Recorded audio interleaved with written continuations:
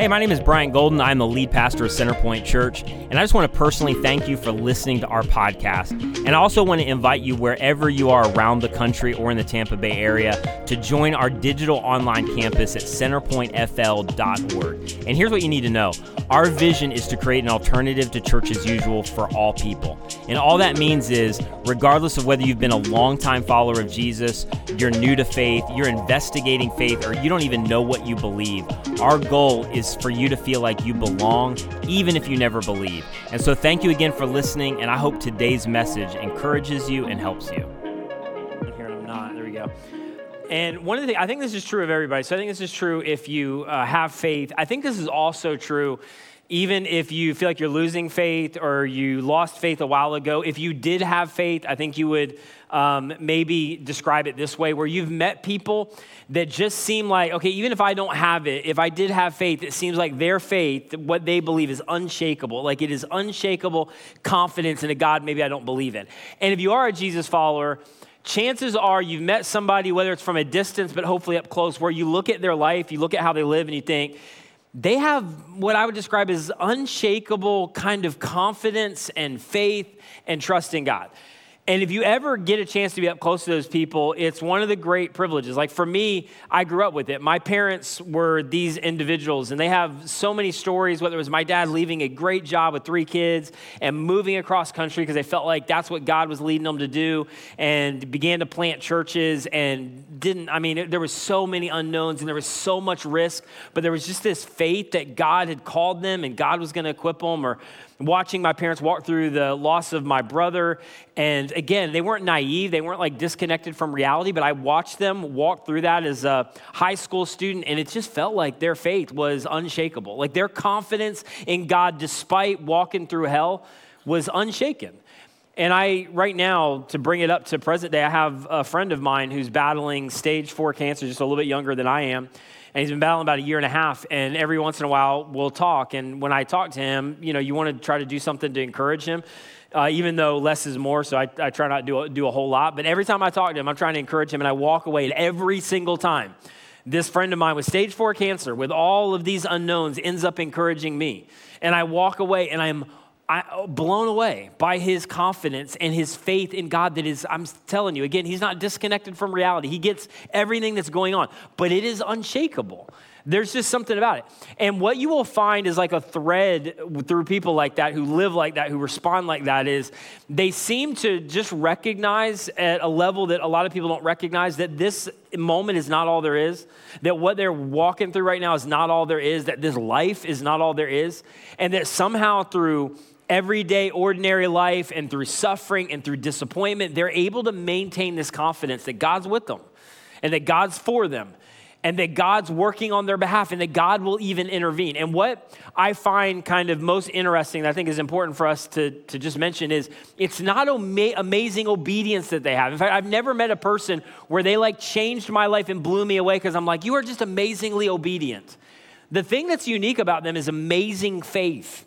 Like this thing that informs their responses, informs their decisions and how they live their life. And like it just changes you. And so here's the question I think that I want us to ask all throughout this series that I think all of us should ask, even if you're not sure about where you're at in terms of faith. How does that happen? Like where does that come from? How do you get that? How do we get that? Because so often I think there is this misnomer that is somehow a saved select few and that God has specifically chosen them and they're at some other level that we can't get to. And yet the reality of the New Testament is something completely different that should lead you to this question. Like you're no different. You're not in some unique category. They're not in some unique category. How do you get that? How does that happen? So this series is really for 3 people. It's those who maybe you feel like you've lost faith and there's more that are sitting near you than you would even recognize if you're listening via radio or watching somewhere. Those who lost faith, or maybe you're in the category right now where you feel like you're losing faith, or you're looking for how do I strengthen and grow in my faith? And what I'm hoping is for some of you, this series will actually explain kind of what has happened around the issue or the area of your faith. For others of you, I think it might be the catalyst for what God wants to do to grow and strengthen your faith. So whether you're looking to rediscover, reclaim, re-strengthen your faith, like this series is for you.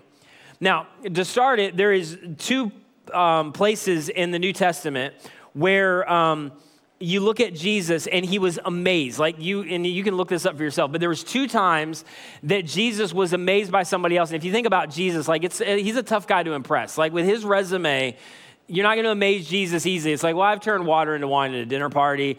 I walked on water one time. I took one lunch to go, and I, fed 5,000 people. I raised a dead person. Like, try to impress me. Like, it's a tall order. And yet, there's 2 times in the New Testament where Jesus was awed. Jesus was moved. Jesus was really inspired and amazed by somebody else. The first time is when Jesus was approached by this Roman centurion, this guy who led a large group of people, was basically a boss, chain of command. And this Roman centurion came to Jesus and said, hey, will you heal my servant? This is a guy I care about, and I know that you can do something about it. And so Jesus offers to this guy, like, yeah, you show me, I'm Jesus, I could find the directions, but you show me where it's at. I'll go with you back to your house and I'll heal this guy.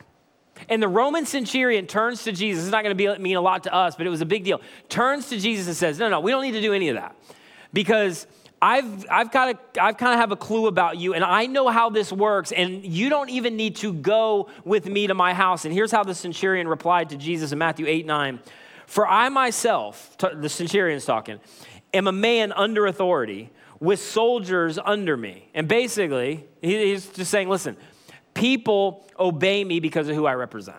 And I've got authority and I've got leverage and I lead a bunch of people and I'm the boss. I am the Roman centurion guy. And they do what I say because of who I represent. And Jesus, I've been watching you. And I've kind of investigated you just long enough to know that you represent something bigger than just you or just some human being. You represent some kind of authority, some kind of power that is way bigger than me and way bigger than I can even imagine. So if you want to heal my servant, you can just do what I do and command it and it's going to happen. In fact, you don't even need to go to my house. I've watched you long enough to know you've got enough authority, you could just do it remote. And so listen, I've got authority, and when I tell people what to do, they do it. And I've followed you long enough to know you've got authority, and whatever you say, it's done. In verse 10, this is so interesting. When Jesus heard this, he was what? He was amazed. And again, by what? This narrative comes right after Jesus healed a leper, and he wasn't amazed by any of that. Jesus did that stuff on a Tuesday. Healed lepers, raised the dead, and never do you find Jesus being amazed by any of those scenarios. And yet here he is with this Roman centurion who's like, you don't even need to go to my house. You can heal this guy. You have authority under you. And Jesus turns to him, and he's amazed by the guy. And then Jesus tells us what he's amazed about in end of verse 10. Truly, I tell you, I've not found anyone in Israel, which if you're a religious leader or person in Israel, this is an offensive statement. I've not found anyone else in Israel with such, what? Great faith. Because as you study the New Testament, as you follow Jesus, the thing that Jesus was amazed by was confident, bold, actively informed faith more than anything else. In fact, if you were to ask, okay, well, what specifically is he amazed by? He's amazed by the fact that this centurion, once he figured out a little bit about who Jesus was, and he didn't have all his questions answered, and he didn't know all the theology, and he hadn't memorized the Torah, but he knew just enough to know that this guy, Jesus, is distinct. He is unique. There is power. There is authority there. And the moment he recognized a little bit about who Jesus was and the power and the authority behind him, immediately the centurion is like, I'm all in. I know that you've got something behind you that is bigger and beyond me. And so I'm going to trust you and I'm going to declare my faith and trust in you. And Jesus was amazed by this guy's active display of faith. Here's just a quick side note that's really important. And you can study this for yourself, which really I would hope you do about everything I say.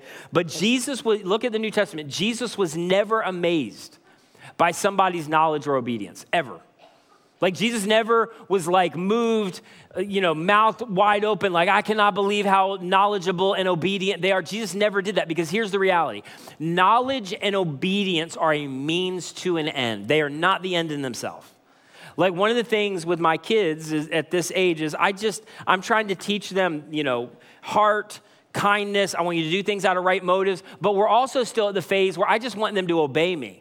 And sometimes I'll just take the obedience and I don't care what's going on in their heart. You know what I'm talking about?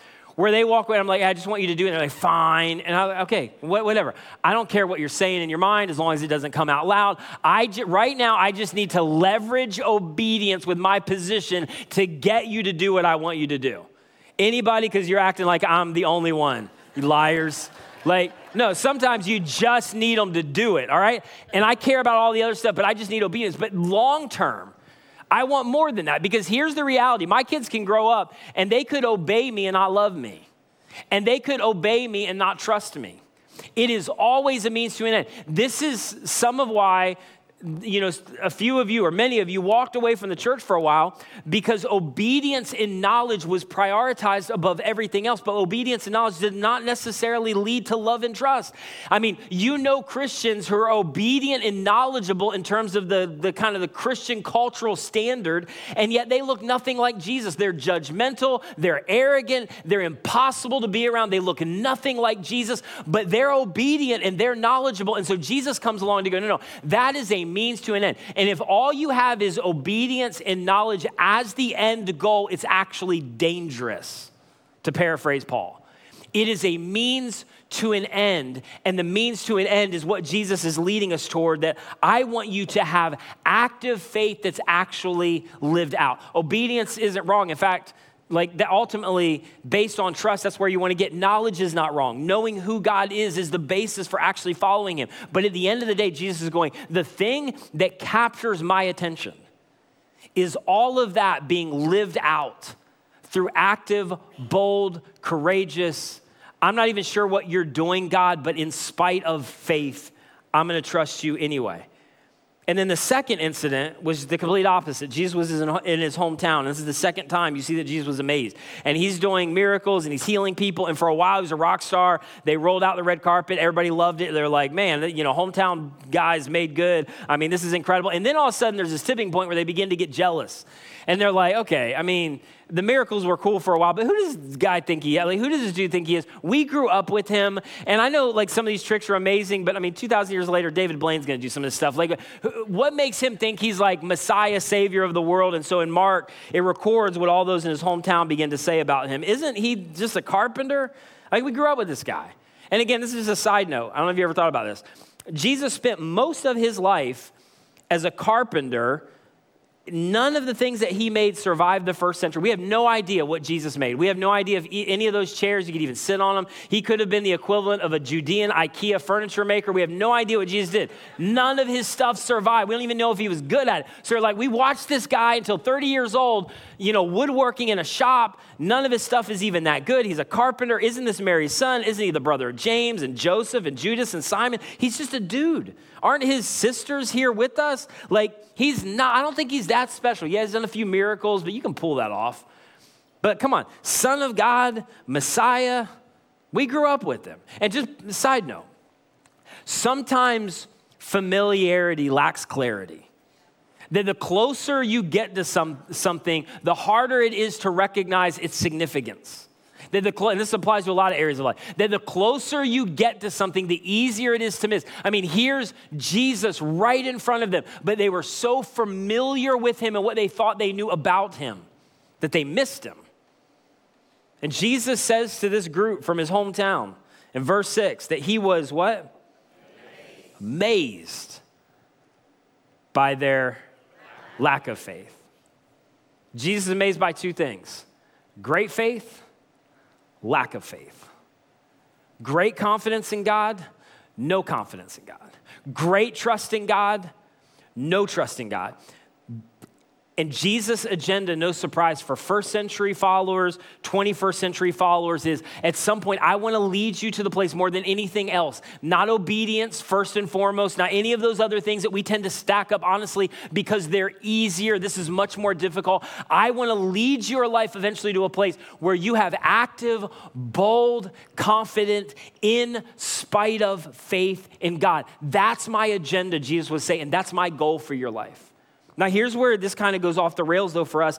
And it's why some of you have struggled with this so much, and it's been one of the obstacles to your faith growing, because somebody handed you a version of faith that isn't taught in the New Testament. And so you've tried everything you could to make that version of faith match with everyday, ordinary life, and it just hasn't added up. Because here's what Jesus teaches all throughout the New Testament, that faith, unlike hope and optimism, has to have an object. The faith that Jesus teaches. Unlike hope and optimism, faith has to have an object. Faith always has to have an object. Here's the kind of the equivalent I would give you. If you got on a jet or a plane or whatever, and you get ready to take off, you have hope and optimism that you're going to arrive safely. And it's not unfounded. But your faith is not in your hope and in your optimism.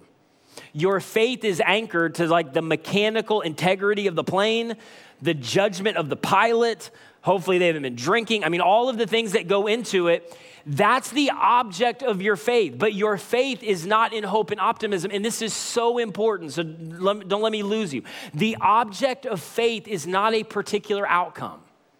Faith is not everything's going to work out right. In fact, that's hope and that's optimism. And for some of you, you actually, for a period, maybe walked away from faith, or it's where you are right now, because you prayed prayers and you believed in promises that if you just believe it, if you just muster up enough faith, if you just have enough courage, if you just believe big enough that God can do it and God can heal and God can come through and God can change it, then God is obligated to do it. And you had all the faith in the world. You prayed all of the prayers in the world and God didn't do it. And your faith came tumbling down. But your faith came tumbling down over promises that Jesus never made. The object of your faith is not an outcome. And Jesus never promised, if you just muster up enough faith, it'll be pain-free, problem-free, and God will come through and do whatever you ask him to do as long as you're obedient, as long as you're faithful. See, the only problem with that theology is Jesus and every one of his followers. Because they had incredible faith, and none of them ended their life pain-free, problem-free, with everything working out. The object of our faith is not an outcome. That's faith, that's hope, that's optimism. Jesus was not amazed by faith and optimism. He was amazed by the faith and the confidence in the centurion over who God was. And the whole point of Jesus' ministry is this, over and over again. Jesus established himself as the object of faith. Jesus established himself as the epicenter of faith. It's why over and over again, Jesus invited his followers, I want you to believe in me. I want you to trust in me, which is a big statement. And one of Jesus' longest, most disturbing messages, and I love when Jesus would give these really disturbing, like heavy, hey, a little while I'm going to, be out of here and it's going to end badly for you. And then he gets to the end of this long, drawn out, disturbing combo. And then he says this, do not let your hearts be troubled.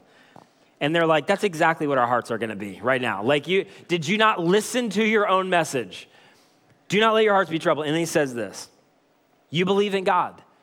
And what's really interesting in the Greek, and it's not often helpful for me to bring up Greek, but in this case it is. In the original Greek, there was no word for trust in. And so this is the first time it shows up where they take the Greek word for believe and then add the preposition en and basically created this original Greek word had the idea of trust in. And so this is where the original translation actually is more accurate, where it literally means the Greek word, if you trust in God, I want you to trust also in me. Basically, he's going, listen, if you believe that there's a God, if you believe in, if there's a faith and that God orchestrated this whole thing, Jesus shows up to go, I want you to believe in me like you believe God. I want you to trust me the way that you trust God. Jesus would say, I want to become the object of your faith because I came to show you what God is like. If you want to know how God thinks, I want you to watch me. If you want to know how God responds, I want you to watch me. If you want to know how God thinks about life and your priorities and how you should treat them and how you should respond and how you should view culture, I want you to look at me because I came to show you and to demonstrate for you what God is like, God in a body, God in human flesh, so you could know how to relate to God. You could know how God thinks and feels about you because you have a ton of assumptions about God. And they had a ton of assumptions about God. And just to be honest, most of their assumptions were wrong. In fact, one of the things that Jesus makes clear when he shows up in the first century is that he came to correct their incorrect assumptions about who God was and about how God responds. And he was so clear, Jesus was, that it was offensive. In fact, I don't think that that's changed 2,000 years later, that Jesus was so clear that it is offensive and it's disturbing. I mean, Jesus' whole talk about, hey, I want you to love your enemy. And 2,000 years later, I mean, we can talk about that, in terms of intellectual assent, but like, who does that? I want you to not go after getting yours and your liberties and your rights. I want you to willfully lay them down for the sake of somebody else. Who does that? That was the epicenter of Jesus' message. I want you to come on planet Earth, and I want you to serve other people rather than trying to figure out how to be served. I want you to pray for people who persecute you. I mean, I'm telling you, Jesus' message was so clear, it was offensive. This is what God is like. In fact, just kind of a cultural connection. If you look at anything embarrassing or hateful or disturbing that is done specifically in Western culture under the banner of Christianity, do a case study. It almost always involves an Old Testament verse out of context. Or they'll sprinkle in a little Jesus out of context. But it is completely out of context to justify whether it's hate, whether it's self-righteousness, whether it's leveraging God for political power, because literally they have to ignore Jesus' words in order to justify that behavior, because Jesus was so clear, it was terrifying. It's why he said over and over again, if you want to know what God is like, watch me. If you want to know how God responds, watch me. If you want to know what God thinks, I want you to watch me. I mean, there's this powerful illustration when Jesus is at the banks of the Jordan River with John, and they're arguing about who's going to baptize who, and finally John gives in. He's like, I'll baptize you. And he baptizes Jesus. And there's this amazing moment where this voice comes from heaven, which is weird, but I believe it was the voice of God the Father, and he says over Jesus after that baptism moment, this is my son, in whom I'm well pleased. And the translation of that moment was God the Father going, if you want to know what I'm like, what God is like, I want you to watch my boy. If you want to know how I see the world, watch what my boy does. If you want to know how I see human beings, watch him. If you want to know how I respond, watch him. If you want to know what God the Father is like, all of it is going to be wrapped up in Jesus. It's why you should read through the Gospels, Matthew, Mark, Luke, and John. And you should just ask this question. What do I learn about God from Jesus? What do I learn about God from Jesus? In fact, for some of you who would say, I haven't abandoned faith. In fact, I'm a follower of Jesus. And yet there has been so much in terms of cultural and denomination and what you grew up with and some multi-generational stuff that has been mixed in that I think every year, man, you should roll back through the Gospels and you should ask that question again. What do I learn about God from Jesus? Because over time, you can create a Jesus in your cultural image. What do I learn about? I mean, this was all over the New Testament. One time, Jesus approaches this guy who's born blind. And just to picture how offensive this was. The guy's right there, okay? And he was blind, but he could hear. And his disciples turn to Jesus and go, hey, what's up, buddy? Usually they knew their name. They would be out in the same place begging all the time. So they probably knew this guy by name. They're like, hey, Frank over here. Quick question for you. Did he sin or his parents? We're just wondering, because everybody understands that it's quid pro quo with God, that whatever you've done, it's going to come back to you. And so if you're struggling, if things aren't going well, if you're suffering, if things are not going great, then obviously you sinned or somebody you know sinned and God's getting you back. So Jesus, just a quick question, Frank, excuse for a second. Did he sin or did his parents sin? And Jesus is like, what are you guys talking about? You don't know God and you don't know what God is like and you have everything wrong. Which is why I'm here to reveal to you what God is like in the form of Jesus. Another time, Jesus was teaching this whole talk, his definitive talk on loving your neighbor. And as he's talking about loving your neighbor, they turned to him, okay, Jesus, we got one more question. Just follow up to this. That's a great message about loving your neighbor, and we agree. But which of the Judeans are our neighbors, just to clarify? Because obviously, there are categories, right? And I'm not sure that they're in the category of neighbor, but they probably, so we just want to know, we'll love our neighbor, but who exactly should we consider our neighbor? And Jesus turns to them and he basically makes this point, that unlike most of us, God doesn't view favorites. And then Jesus would redefine the term neighbor that would honestly create a multi-generational thread that changed culture, whether you realize it or not. And he would define neighbor as anybody who has a need that you can meet. And he would turn to them and say, you've heard it said, love your neighbor, hate your enemy, which we kind of laugh at. But when Jesus said this, they're like, yeah, we've literally grown up with that. It was a cultural idiom where everybody believed, love your neighbor, hate your enemy. That's the way God works. Besides, Jesus, what's the alternative? And Jesus turns to them and says, I tell you, love your enemies and pray for those.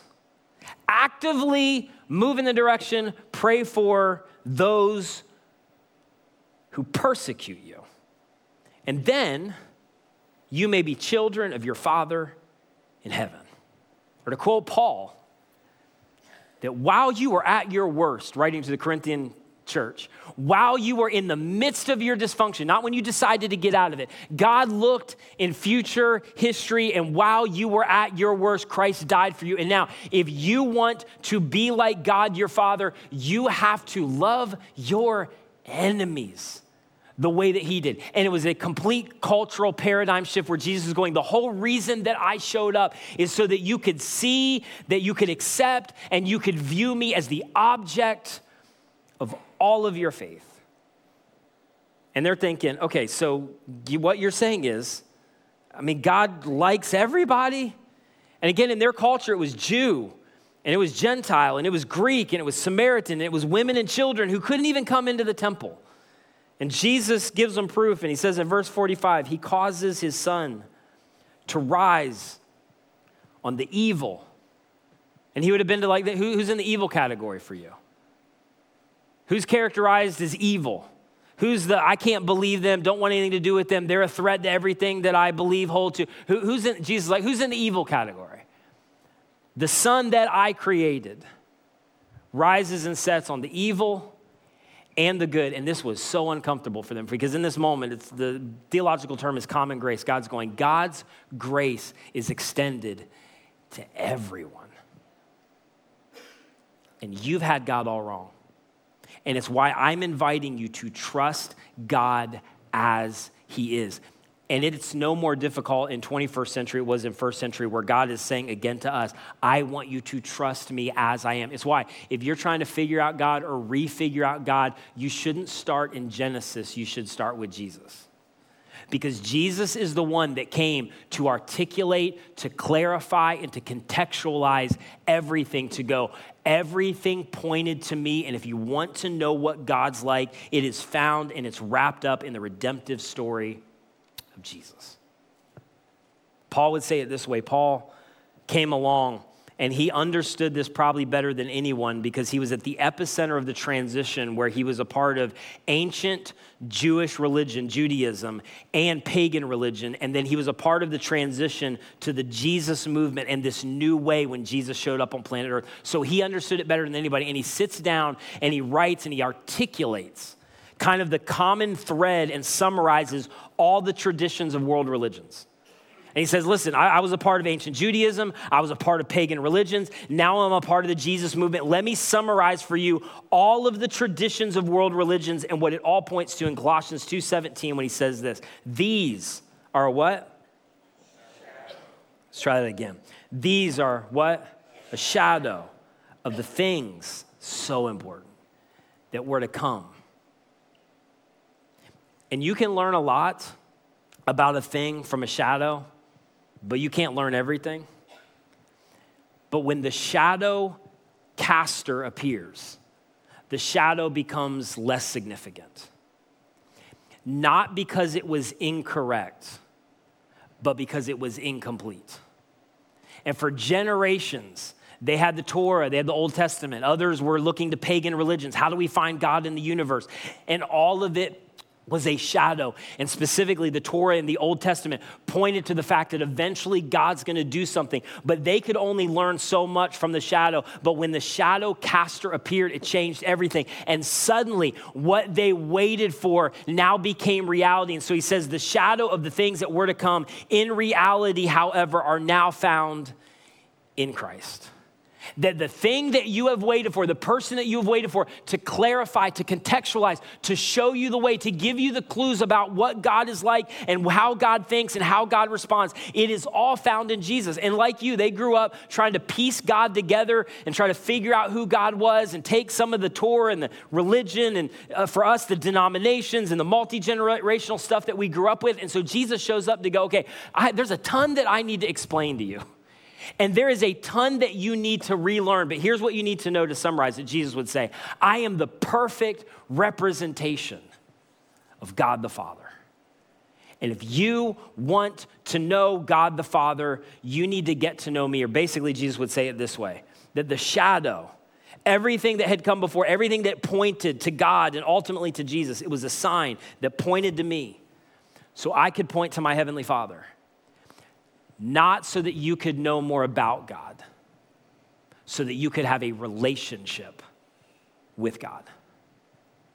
This is why it shouldn't surprise us.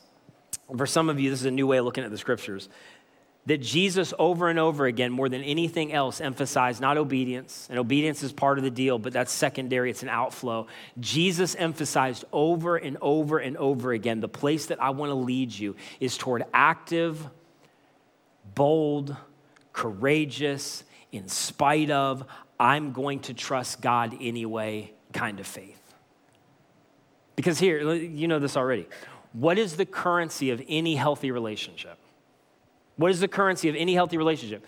A marriage relationship, significant other, a kid, a close relationship with somebody you really value. Like, what is the currency of any healthy relationship? The currency of any healthy relationship is trust. Your relationships are only as good as your trust. That's why with our kids, and we got this from a mentor years ago, but we hung on to it, and we've done this from the very first day, really, we started parenting or when they could understand stuff. But we just have 2 rules in our house. Honor your mama and don't tell a lie. That's it. And I mean, there's some other things like don't beat the crap out of your brother and stuff, but there's secondary rules. The rules, like if you get these rules, they're what you call keystone habits or catalytic rules, where everything else kind of falls in line. So there's a lot of stuff I let go. The things I don't let go are you have to honor your mommy and you cannot tell a lie. And the second rule is such a big deal because the one thing we want to teach our kids is that the epicenter of every great relationship is trust. And if I can't trust you, we have fractured relationship. I can deal with anything else, all your nonsense, stupid decision you made, can't believe you did that, why'd you hit him again? We can work through and deal with all of that. But when you breach trust, you don't have a relationship anymore. And so all throughout the New Testament is why Jesus talks to us over and over again about this is not a religion. It is a relationship with a person, and that relationship is only as good as the trust in the relationship. So it's not obedience. It's not fear.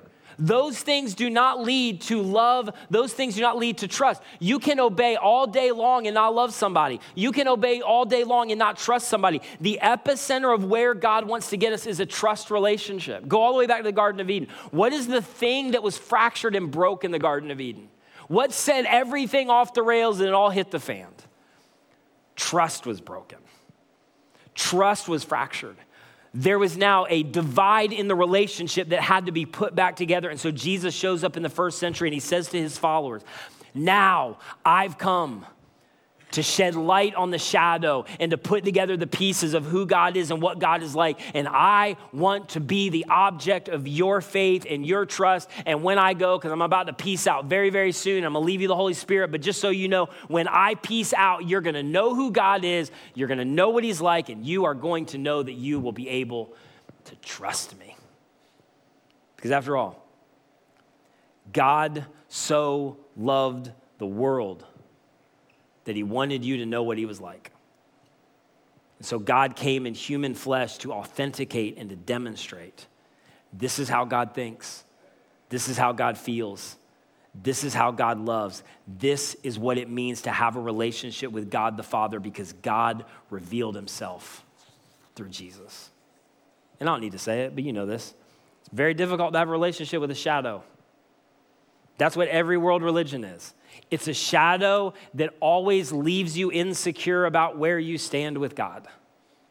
And so Jesus shows up to go, that's why I'm inviting you to trust me. And when you trust me, you enter a relationship with God the Father. And what you'll discover over time If you ever begin to follow Jesus through the Gospels, through your life, through people that you meet with unshakable faith, God is not honored by most of the things that we construct in evangelical Western culture. God is most honored, because this is more difficult to attain, by our living, active, death-defying, in spite of trust in him.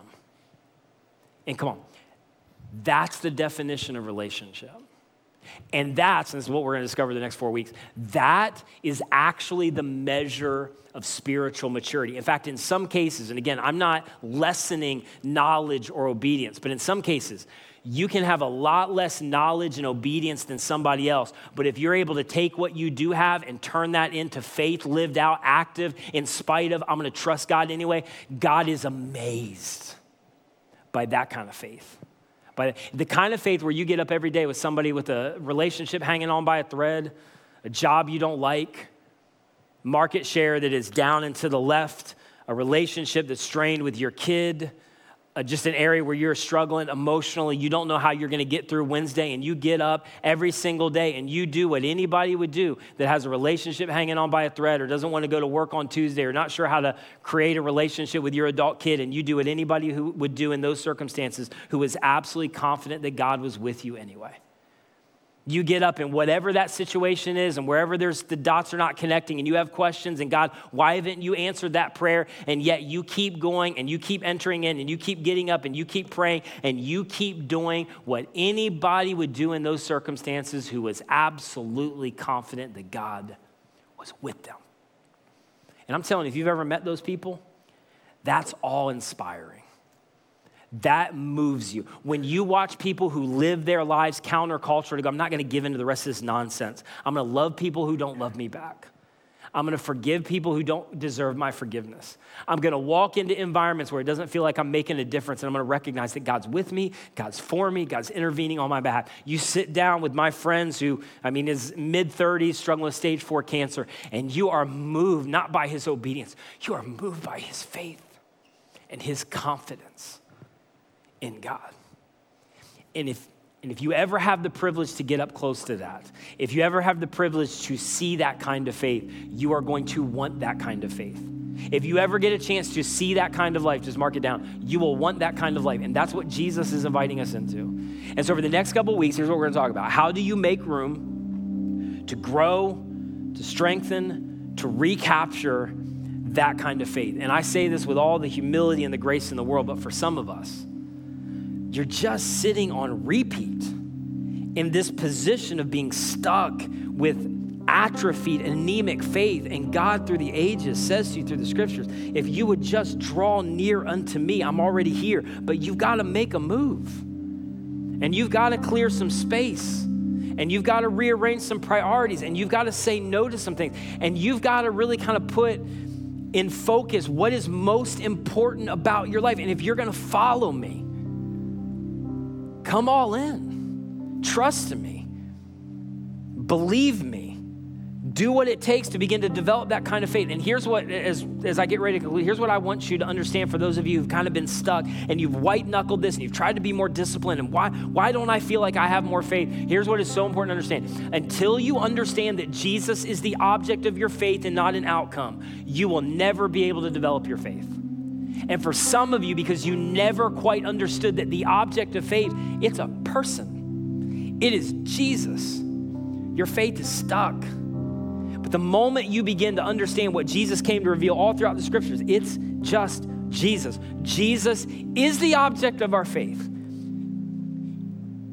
Jesus is the goal. Jesus is the prize. That's the moment where your faith can begin to develop. And it's going to develop differently in different seasons. We're going to look at 4 habits that grow and mature your faith, but it's going to look different every season because active faith looks different every season. What impacts the faith of a middle schooler looks different than what impacts the faith of a college student or a grad student. The faith of a newly married couple, and how does that all go together? Or the faith and what it requires in those seasons where maybe for the first time you're having kids or you are trying to have kids. Or how's your faith impacted where you're trying to hold on to faith and simultaneously you're losing something? And how do you maintain faith where you want to follow Jesus And you're looking at a culture where so many people claim to be followers of Jesus and they look nothing like Jesus. How do you hold on to faith then? It looks different in every season, but I'm telling you, Jesus' invitation to first century followers is the same invitation to us. And then I just want to close with this for some of you. And there are so many of you investigating, as I said earlier, more than you would even imagine, on radio, in the room, listening somewhere via podcast. But if you've begun to lose your faith in some ways, maybe you haven't lost it totally, but it just feels like it's slipping away. This series might explain some of the reasons. And it might give you handles in terms of how you can begin to come back. And here's where I want to encourage you that maybe you didn't get when you grew up in your church or denomination, because for some reason we get so scared of this and we shouldn't be. At some point along the way, everybody's faith has a bump. At some point along the way, everybody questions. At some point along the way, everybody has a crisis of faith or a dark night of the soul. You are not alone. You are not unique. And here's the other thing I would encourage you with, and I don't have any data around this. A lot of this is just anecdotal, but I've talked to a lot of people. And in my experience, I'm sure they're out there, but I haven't met them. I have never met anybody who walked away from faith because of Jesus. And so I don't know where you are, but sometimes it's encouraging to know that you're not alone. And in fact, every single one of Jesus' initial followers all deconstructed, all lost their faith, and all came back. And Jesus is inviting you, if that's where you're at, to come back, that it is possible that you can regain that faith again. So if you're looking for faith, if you're looking to regain faith, if you're looking to mature and strengthen your faith, this series might be your invitation. Jesus would say to you as we close, the thing you got to get straight is, the resurrection and the life, I am the object of your faith. And if you want to know God, you can't look any further than me, Jesus would say. And my goal for your life is not perfect obedience, because you're never going to achieve that. It's bold, courageous, death-defying. I don't know what you're doing, but I'm going to trust you anyway in spite of kind of faith. And Jesus would say to you, it's possible. Follow me. Would you pray with me? Jesus, I thank you for what you're doing in this moment, and I pray that you would take this and you would contextualize this and personalize this to hundreds of people in the exact way that they need it. And I don't know how you do that, but you do it every single time. And so in this moment, I'm just asking, under your authority, just do that. And I feel this so much because for so many of us, we have an intellectual understanding of Jesus, but we have been so discouraged in our faith. And in some cases, we've started to lose faith because we have the idea it just kind of doesn't work. And my prayer is that just for a bunch of people, that you would awaken them to the reality of what you're inviting them into, and that this is available to them. And that whatever they're chasing, whatever I'm chasing, that is in competition with you, that we would just let go. And that we would make you the object of our faith. That we would take whatever step you're inviting us to take over these next weeks, and you would begin to grow trust and faith and confidence in who you are, not in a particular outcome, but in who you ultimately say you are and what you are willing and able to do in our life. And so God, do your thing. And in this moment, give us the wisdom to know what to do. Give us the courage to do it. And we pray this in Jesus' name. Amen. Thank you so much for listening. If you enjoyed this message or have been impacted by Centerpoint Church in any way, would you consider helping us out in one of two ways? First, if you would just spread the word, share this message with your friends, family. Maybe you could go rate and review our podcast on your favorite podcast catcher, but this helps us so much more than you know. And secondly, this ministry is supported by people like you through their financial generosity. And so if you've been impacted by any of these messages, would you consider giving to support the mission and vision of Centerpoint to see people reach with the radical grace of Jesus? You can give today on our website at centerpointfl.org. And again, that's centerpointfl.org.